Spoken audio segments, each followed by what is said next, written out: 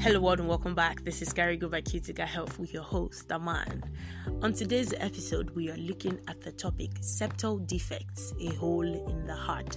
Septal defects, a hole in the heart. A hole in the heart is a popular statement when describing a certain heart condition.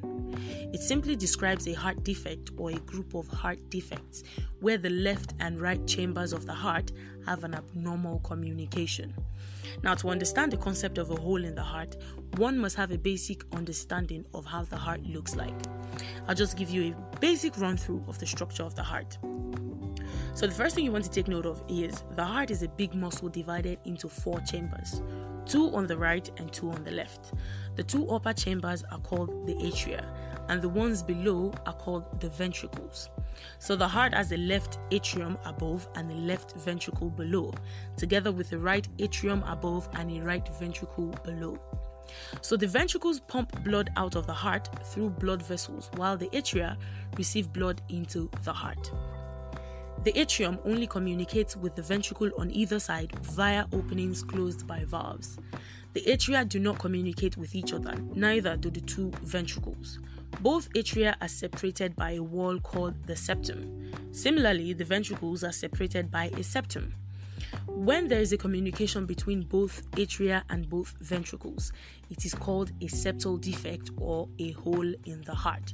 This abnormal hole will therefore impair blood flow within the heart and how well the heart pumps blood. Now that we have a basic knowledge of what the heart is, let's look at the symptoms of septal defects.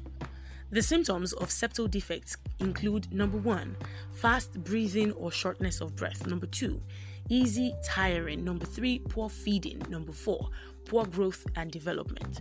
Your doctor may also notice other signs when they examine the baby. These include abnormal sounds in your baby's heart. Now that we know the symptoms, let's look at the causes of septal defects. Septal defects usually occur early in the baby's heart development, as early as the first 13 weeks of pregnancy. Although there is often no clear cause, there are a few conditions that increase the risk of a hole in the heart. These include number 1, genetic predisposition. Some septal defects run in families and may also occur in babies with genetic problems, such as Down syndrome. Number 2, German measles infection in the first month of pregnancy. German measles is also called rubella and may cause a hole between the atria in some babies. Number 3, diabetes. Number 4, alcohol intake. Number 5, smoking. Number 6, use of psychoactive drugs such as cocaine. And number 7, use of certain medicines such as anti-seizure drugs. Now let's look at the complications of septal defects. The complications of septal defects depend on the size of the hole.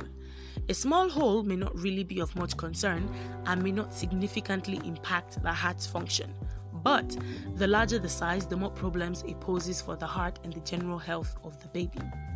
Common complications of septal defects include number 1, heart failure when the heart can no longer pump enough blood to meet the body's needs.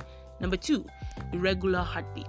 Number 3, stroke due to poor blood supply to the brain. And number 4, early death. Now let's look at the treatment of septal defects. The treatment of septal defects depends on the size of the hole in the heart. Small-sized defects may close up on their own, while larger holes may need medical intervention. Possible medical interventions include number 1, surgery. The definitive treatment for a large septal defect is surgery to repair or close the hole. This procedure may be an open heart surgery where the chest is opened up to reach the heart, or catheter-based, where a mesh patch is passed through a blood vessel in the groin to reach where the hole is. And number 2 option of treatment, medications. While medications cannot close the hole in the heart, it may be needed to take care of the other symptoms of the condition, such as the irregular heartbeat.